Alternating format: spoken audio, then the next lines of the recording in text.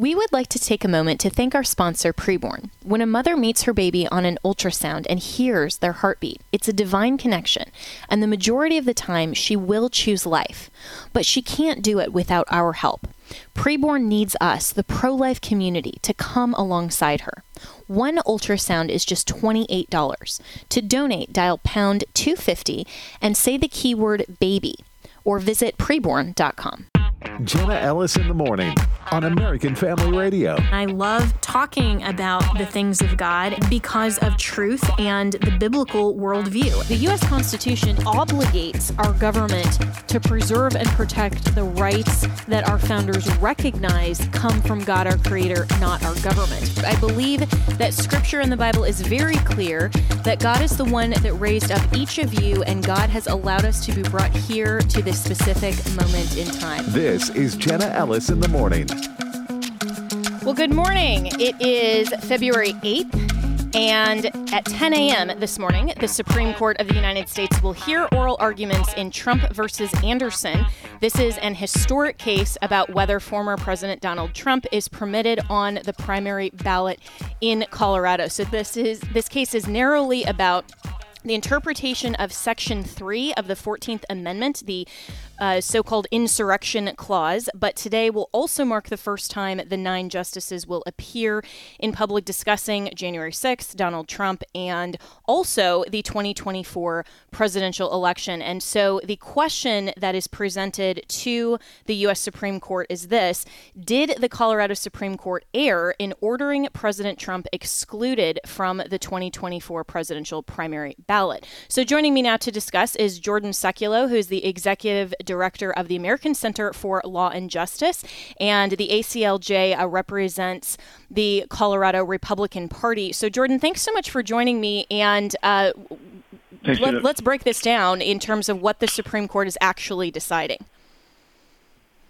I think today what we're going to decide is and see from the court. One is where they go in these kind of a multiple argument paths you can take and get to the same conclusion that Colorado was wrong by their court determining, and the state court determining, ultimately the state Supreme Court determining that they could allow the Secretary of State to unilaterally make a decision that President Trump was barred by the 14th Amendment, Section 2 for the insurrection until January 6th, and some of the lead up to questioning the ballot security, things like that, the voting, even though there'd been no conviction of that in a court of law. So they were jumping one step of the 14th Amendment.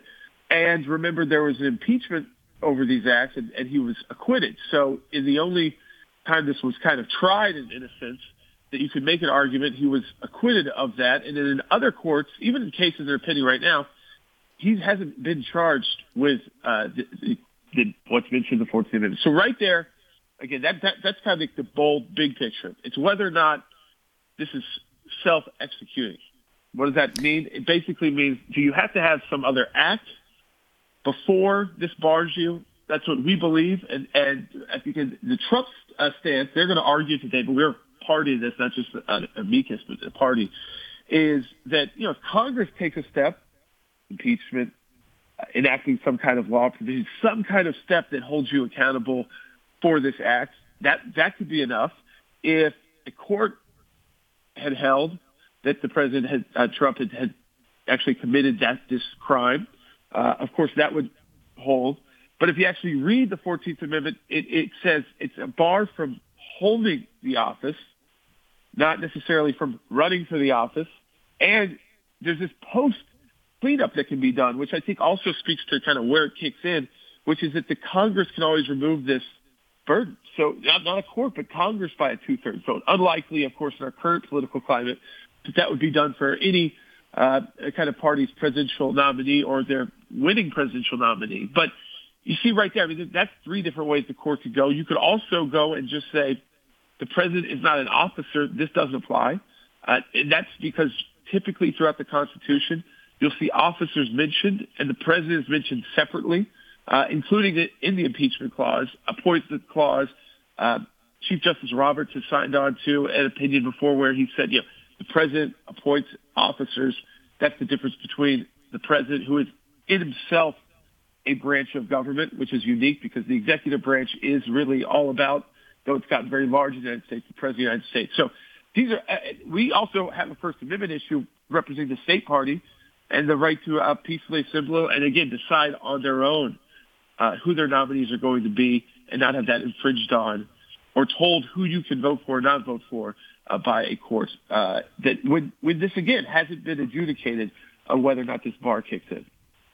I'm speaking with Jordan Sekulow, who is the executive director for the American Center for Law and Justice. And speaking of the 14th Amendment, I mean, there are several problems here, Jordan, and a few of which you mentioned, which is that this section does not appear to be self-executing. There has to be a step because the language is no person.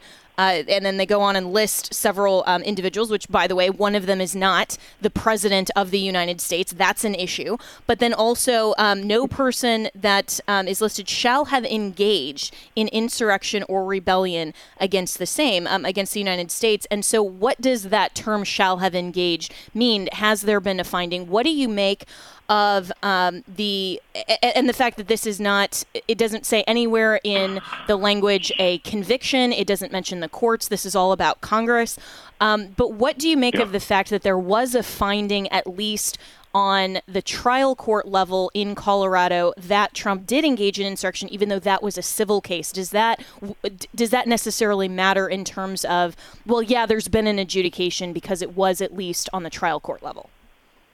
Yeah, I think that, again, it's more of a criminal statute. And like you said, Jen, I think it lives more in the federal world and in the congressional world. I mean, obviously, this is a case where the Supreme Court could go broad. It could also go narrow. I mean, it's kind of this current court, I mean, there's ways you could see them going, no, I know. There were liberal state courts that totally tossed this out. So this is not, we're not going to take this. We're not even, and we were, I think we were active in 12 states until this was ultimately taken up by the Supreme Court. And so, and we know that the ramifications of this are huge because there are probably 10 more states, blue states, that are in the process in case the Supreme Court does allow this, of barring President Trump from both primary and general election ballots. Now, there's been some interesting things the court could do, like we just discussed. Could they say, well, it's not about the primary, and then we move on and almost open this up to, well, what about the general election? And then, I mean, so I'm not sure. I think this timing of this is too close, but I think that the civil side of this, that doesn't provide the kind of due process necessary to bar someone this way. But again, we don't have a ton of history here because you have obviously the Civil War in the 14th Amendment to point to, and the idea of whether or not this even applies. I mean, so even if that theory was right, that a civil court case applies, does this affect the President of the United States? Would it apply to the President of the United States at this time? Because, again, not an officer takes a different oath. I mean, we go through all these different points. The fact that the President has their own oath to the Constitution, separate from everyone else in the federal government. And that was, again, that's all found in the original Constitution before this amendment. And I think it kind of is the opposite. We were talking about this yesterday. It's almost the opposite of the idea of the entire 14th Amendment, which was to make sure states didn't step in during the Civil War as we were moving towards a long battle for civil rights in America. This idea that they were limited in the ability to say, no, we're not going to recognize this in our state, and we're not going to have, equal protection or due process. And so, again, I think what we'll learn from the oral arguments today is, are the justices going for something broad or narrow? And we know that Chief Justice Roberts, the more justice he could get on board, especially in cases that could be very controversial, maybe they can come up with an opinion that isn't, which is just doesn't apply here. People can vote for who they vote for. This goes back to, again, people get to nominate, and we don't believe that. Or do they go kind of very specific in this once and for all and say this does not apply to the president and future presidents or presidential candidates, and that's it. I mean, so they have a lot of options on our side to take on a narrow step and a broad step. So that makes it unique, too. This is kind of like not like overturning Roe versus Wade. It is a huge case with huge ramifications. And for our client, and I know this can be tough for people, but if you've got to take President Trump out of it for a moment and think about the fact that if this is in place, a hostile state government, like for instance in Maine, to have an adjudication on this, whether or not you qualify for their ballot, which is, the basic qualifications that states are allowed to make, which is the courts have upheld, and they've also struck down the ones that they thought went too far in violation of the Constitution. And there, just think about that fact that again, it didn't even get through an actual trial, and they were going to say, no, on that they could remove it from the ballot. So again, I think the court's got to act fast. This, I think, has to be resolved almost before Super Tuesday. Because you think about the fact that people have already voted, and in a few states, and they're about to vote in a dozen. So I expect it hasn't been the most fast track case in the history of the court, but it's on a fast track, and I think we expect to get a decision within the next sometime before Super Tuesday, that first week in March. We should. And I'm speaking with Jordan Sekulow, who is the executive director of the American Center for Law and Justice. And we are in February. And typically, if there's oral argument, we wouldn't expect a decision until June or late June. But obviously, that would be a little later than we would prefer, and that I think the Supreme Court would prefer. And you're absolutely right. And in fact, I just told listeners yesterday regarding the presidential immunity case that you have to take Trump out of this. This is not about whether you prefer Trump or not as your candidate or politically. This is all about the precedential value of these cases. So in just the last about 4 minutes I have with you, Jordan Sekulow, let's talk about the Supreme Court composition. You mentioned, kind of our side, and I think people understand generally that the Supreme Court is more conservative. I would say we're kind of in a 3-3-3 composition, not completely conservative, and that we can count on the Supreme Court majority necessarily ruling not in our favor per se, but in an originalist fashion. And so a lot of people are suggesting that this may be a 9-0 opinion or an 8-1. I'm not really sure I see at least the three most liberal justices, because of the political nature involved, allowing that, and maybe on a more narrow ground trying to dissent. So what is your perspective as far as where we might get? Will we at least hopefully get a 5-4 in favor of genuine democracy, which is interestingly what the liberals and the Democrats always say they're for, right? Yeah, I do think ultimately, and most time with these cases, even especially with presidential issues, most of those commentators would be nervous to even make any predictions, right? It's because it's such a heavy weight of issue, but because this one is not I would say very different from the immunity case and all those kind of issues. That this again goes to more of an election issue and people getting the right to vote and choose. I think. Again, there's a narrow path for the court, and there's the broader path. If the Chief Justice, I think, and others believe that they could handle this, it even wants to problem narrowly by just saying we don't believe this section just doesn't apply, or for this it's not self-executing. So one of those two options. Not that you can never invoke this, but that you've got to invoke it in a specific way. Or that you say that this doesn't apply because this is not the officer one. They have gone back and forth on, so I think that might get it down to a slimmer, still possibly a win. But I think if they look at whether or not, again, you've just got to have more due process here, or some kind of action by Congress, or a criminal court before this kicks in. And again, they're going to look at the history and when this provision was put in the Constitution, how it's been used.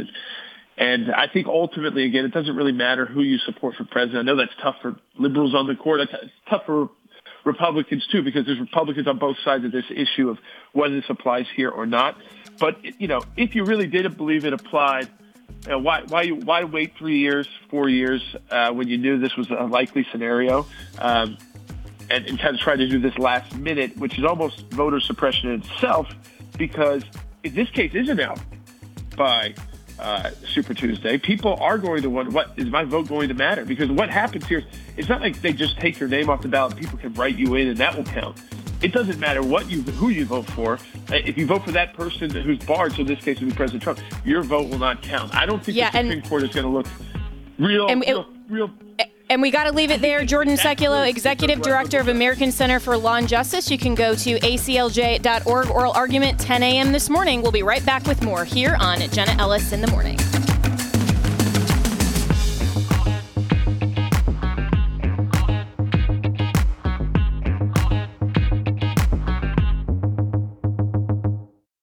If you're like most of us, you're paying way too much for healthcare.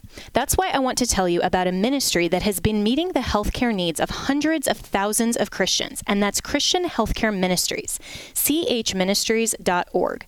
Christian Healthcare Ministries is cost sharing made easy. For over 40 years, this unique model has allowed believers to choose their own doctors without worrying about networks or waiting periods, since they are not insurance, but a faith-based alternative to insurance.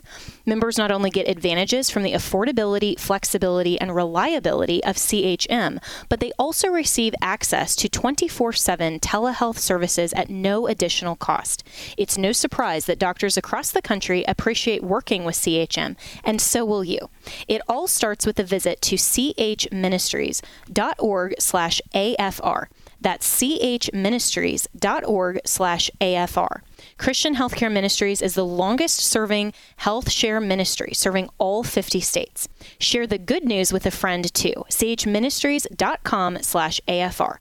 Make the switch today with anytime enrollment. Welcome back to Jenna Ellis in the Morning on American Family Radio. Welcome back, and we are still talking about the GOP, but this time the national GOP, and specifically the RNC. So Ronna McDaniel, who has been the chairwoman for the past 3 terms, reports are that she will be stepping down, and this comes after reporting by investigative journalist Jennifer Van Laar from Redstate. This exclusive reporting that actually started back in 2022 before Ronna was up for a re-election as chair.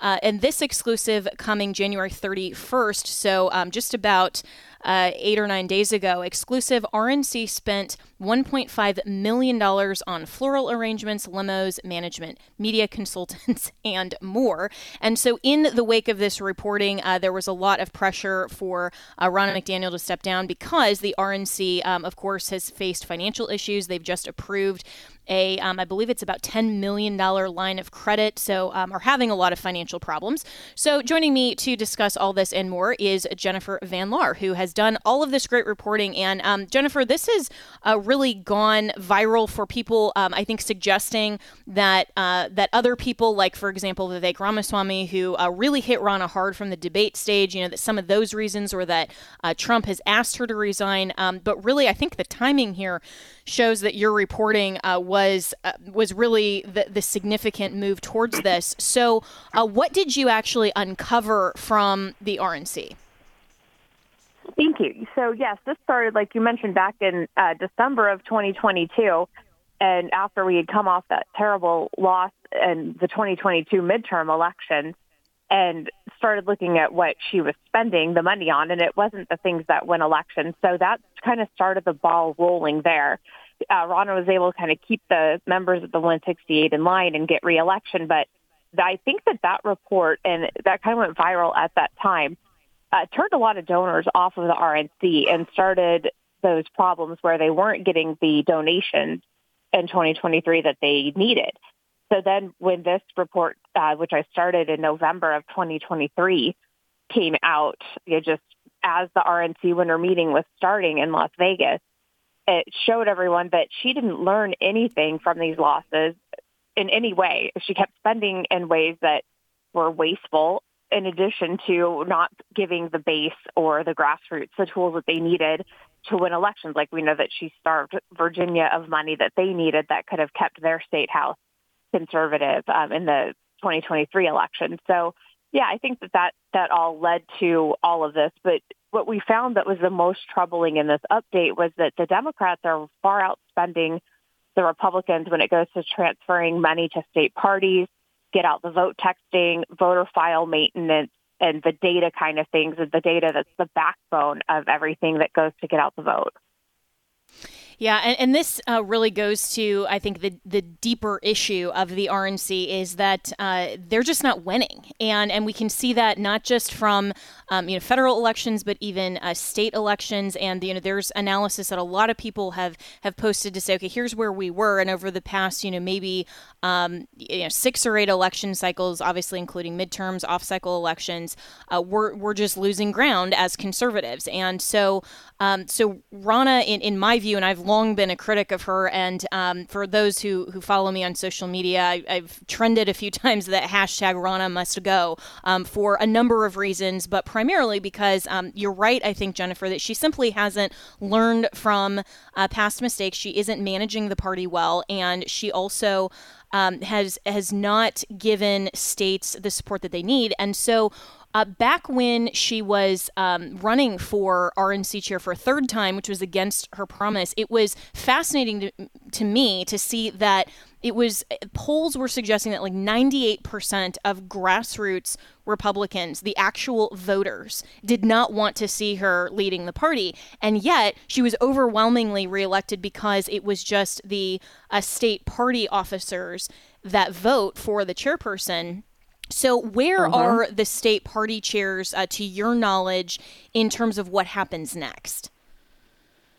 So what I was told from sources I had in the meetings at Las Vegas was that 60 plus of them, and this is as of Wednesday morning, which is the first day of the meeting, and when my report had come out, that about 60 plus of them were definitely believing what was in my report and wanting change.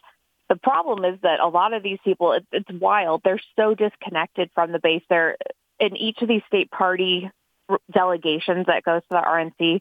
2 of the members are elected directly from the state party executive boards themselves. So they could be people that have a lot of money that don't really interact with the average person that has been in these positions for decades. And it shows because they don't have any clue what the base wants, but yet they're in this position. So whether these people will want to vote Ronna out is going to depend on President Trump basically telling them that that's what he wants, because he's the presumptive nominee and he'll be leading the party. So they will defer to him. But privately, at least a third of these RNC members are saying, yeah, we have an issue. We have a problem here with the spending. And they should have a problem with the losing, frankly.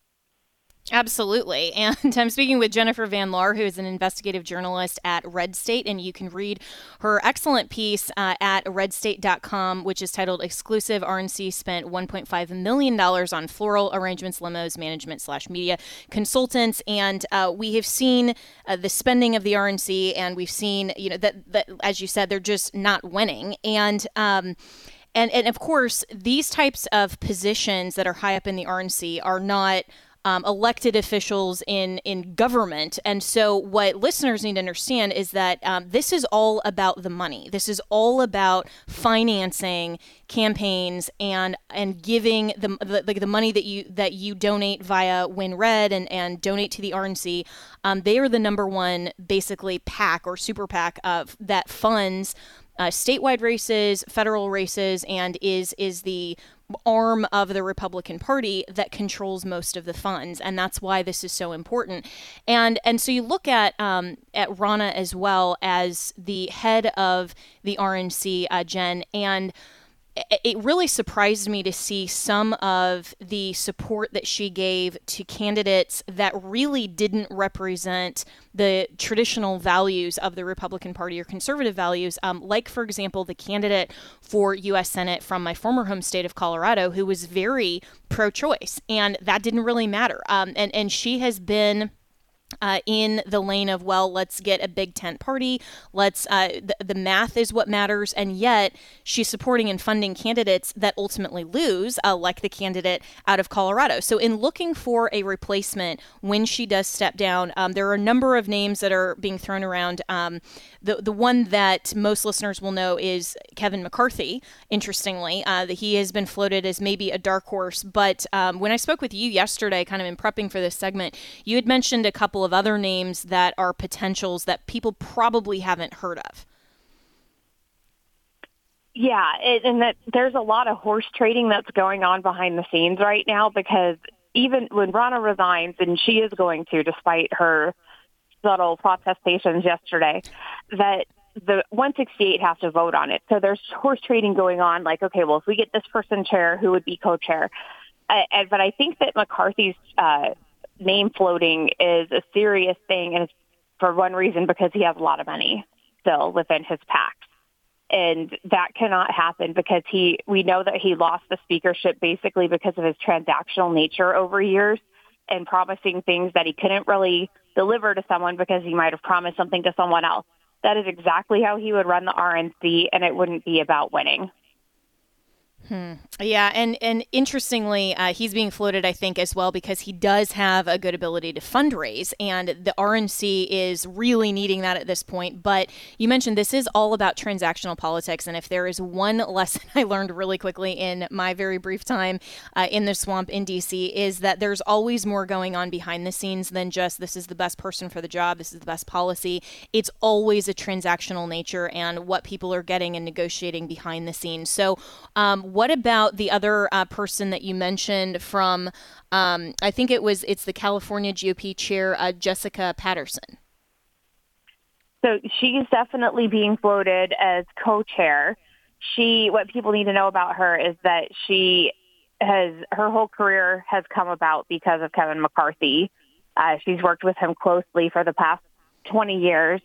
And so basically having Jessica in there would be having McCarthy running the RNC.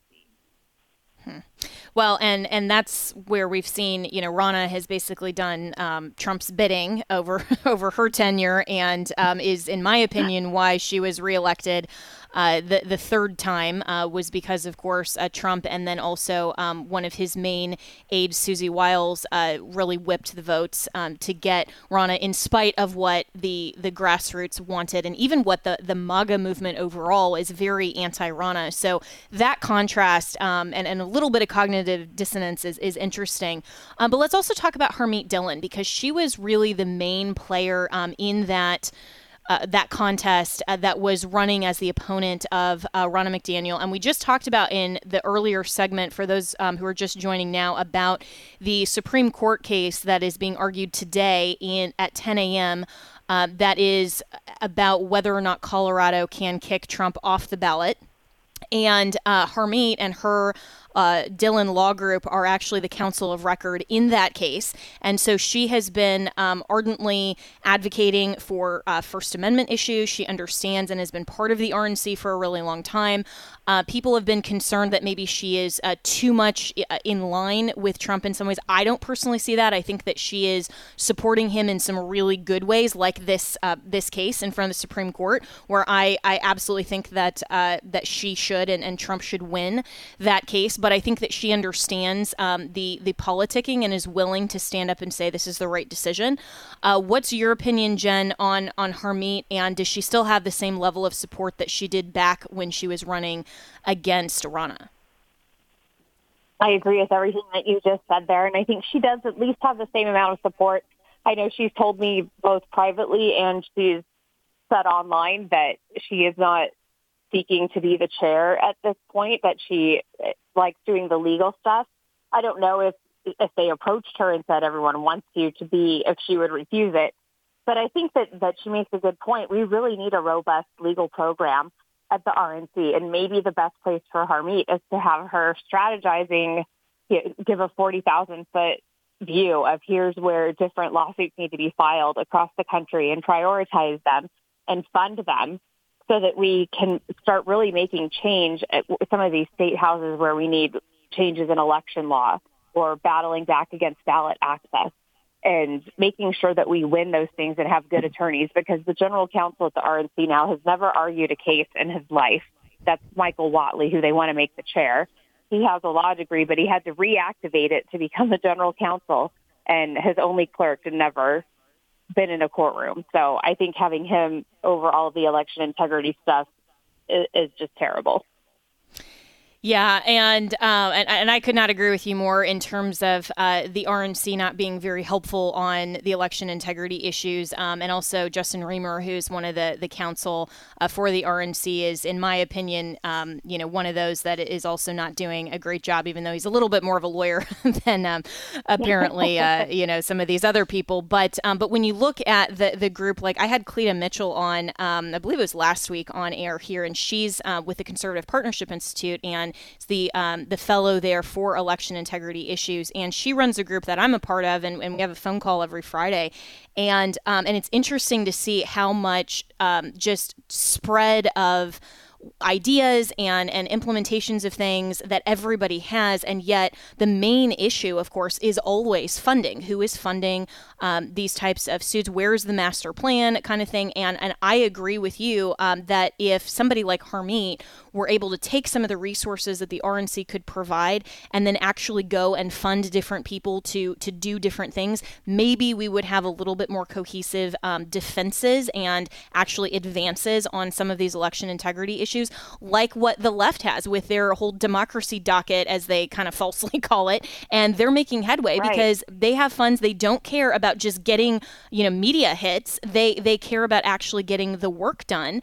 And so all of these issues, Jen Van Laar, I think that this goes to the heart of why people are so frustrated with the RNC, because it seems like they are much more interested in spending $1.5 million on floral arrangements, limos, and management media consultants than they actually are about doing the business of winning.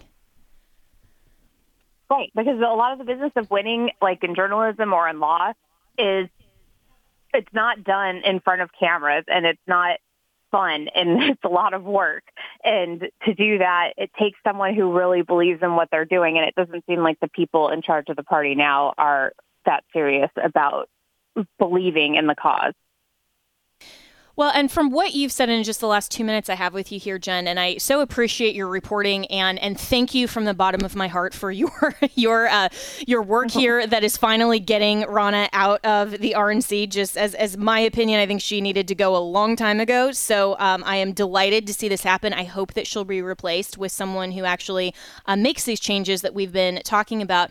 But for listeners who are very concerned about this and want to have their voices heard, does it matter at all to contact their state officers and suggest that they get someone in there to do these kinds of things, or even suggest a candidate's name? I mean, is that even a possibility? It makes a difference. Yeah, just be very professional and give good reasons why, not just I'm mad at Ronna and I hate her, right? Right. Give some good reasons why and some potential qualifications of what you want to see in a replacement.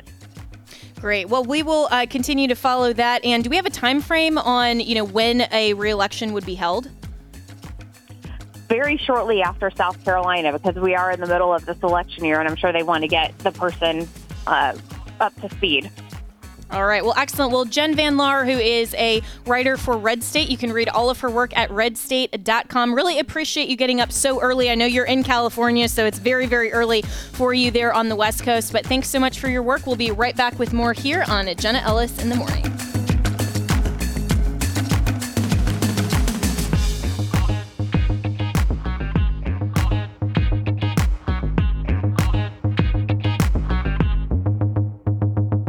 Last year, because of you, Preborn's network of clinics saw over 58,000 babies saved. Thank you to all who made this possible. Let's celebrate these precious babies. Dominique really struggled with her faith when she found out she was pregnant. She didn't know how she could carry her baby to term, but she called on God for help and asked for a sign. That's when she ran into who she calls her guardian angel on the steps of the abortion clinic. This man told her there is a better way, and he walked her across the street to a Preborn network clinic.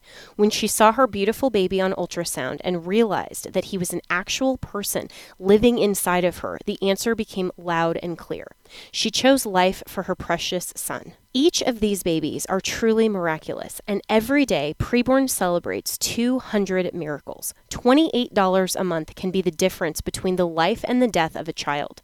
When a mother meets her baby on ultrasound and hears their heartbeat, it's a divine connection that doubles the baby's chance at life. Let's join together and help mothers choose life. Just dial pound 250 and say the keyword baby. That's pound 250 baby, or visit preborn.com. That's preborn.com. Welcome back to Jenna Ellis in the Morning on American Family Radio. Welcome back. And Senate Republicans on Wednesday, so late last night, blocked a package that included aid for Ukraine, Israel, Taiwan, and provisions to potentially beef up border security. There's some debate on that. And this has been a long-coming conclusion to the bipartisan negotiations. The bill failed to advance 49 to 50, falling well short of the 60-vote threshold. So joining me now to discuss this and more is our good friend Auron MacIntyre, who is with The Blaze. And I want to get to your column because I actually think that's the more important topic. But Auron, let's get your quick thoughts on this vote and the failure. I mean, are we ever going to do anything with Congress about the border?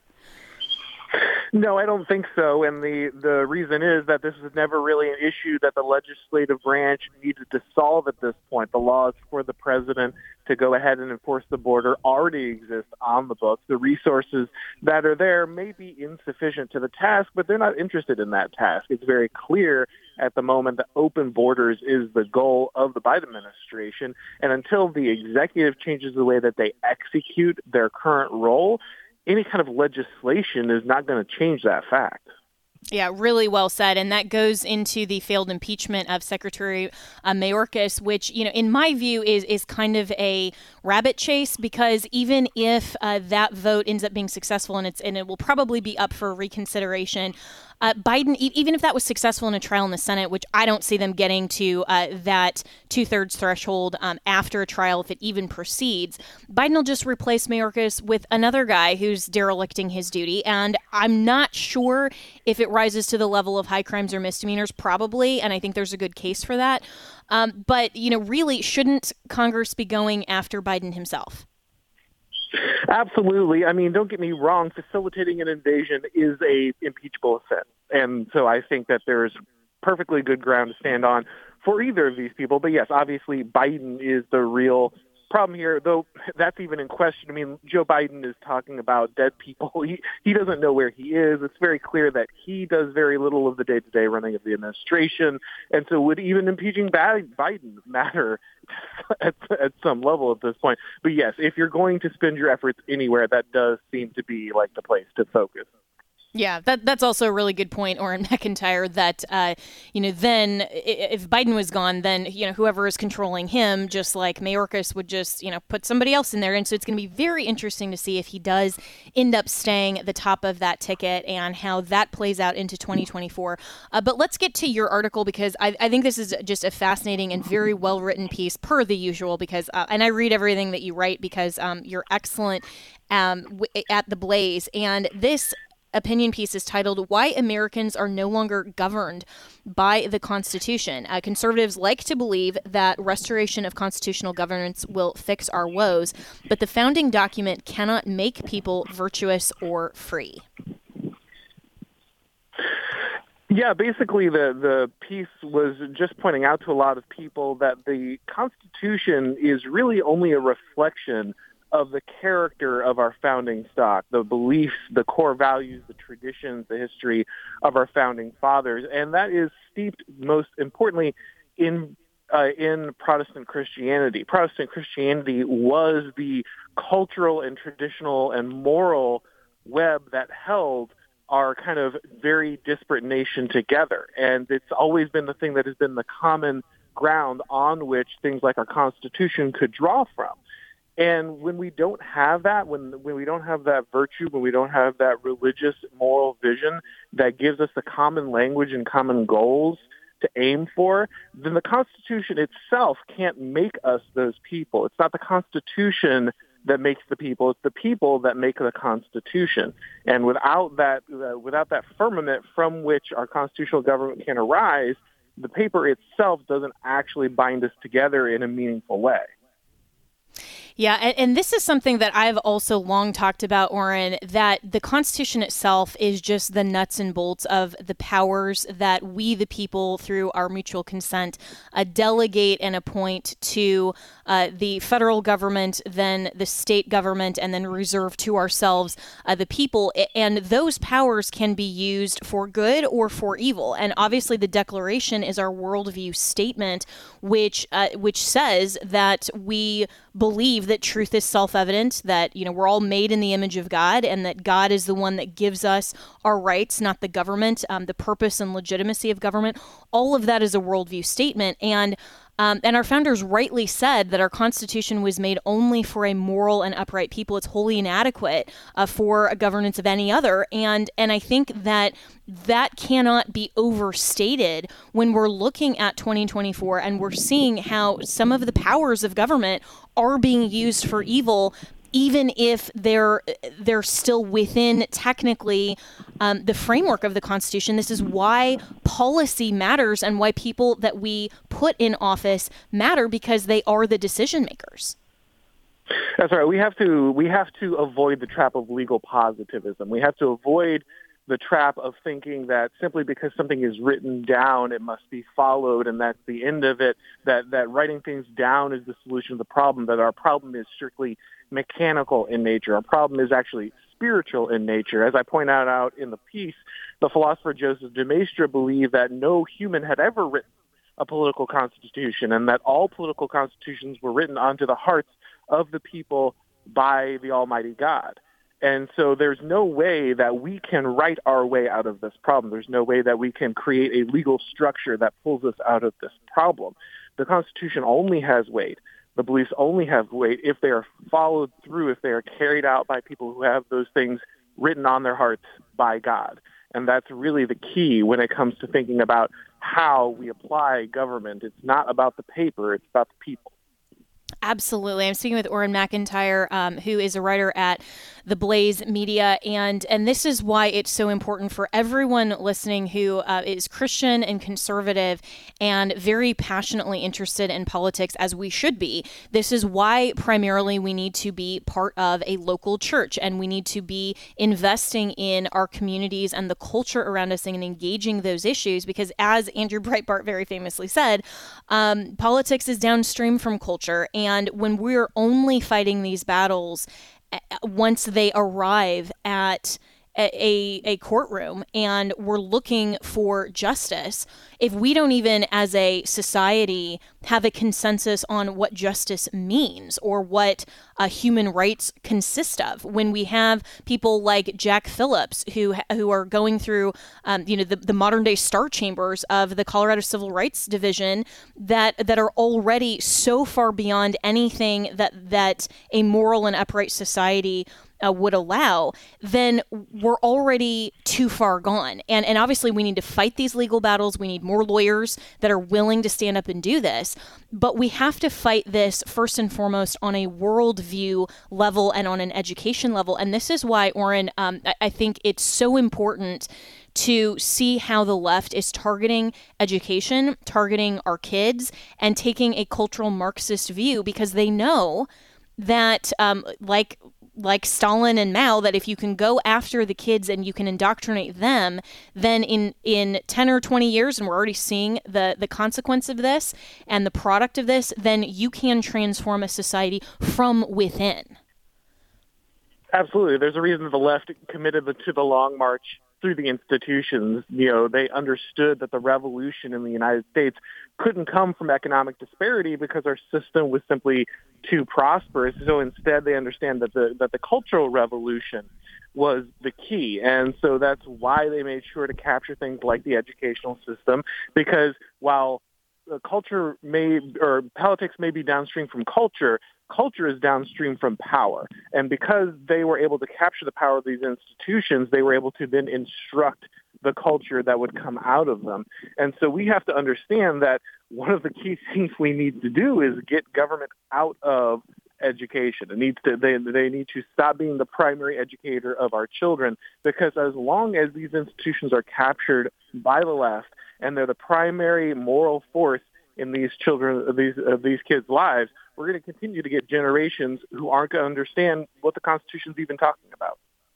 Yes, and we cannot make the mistake of replacing a religion with politics. And I think a lot of conservatives, to a certain extent, are guilty of this when we focus so much on politics that we diminish the importance of in the three spheres of government, the church government and the family government, which should control and should be the primary institutions that God ordained, and the civil government simply doing its job to hold a moral and upright society together so that we have human flourishing and we have the freedoms and the abilities to have free exercise of religion, so that we have parental rights, so that we can exercise our Judeo-Christian worldview in those other spheres. But like we've done with the three branches of federal government, and we've made the judiciary way more prominent and out of place and in control than it ever should. And it's almost like we are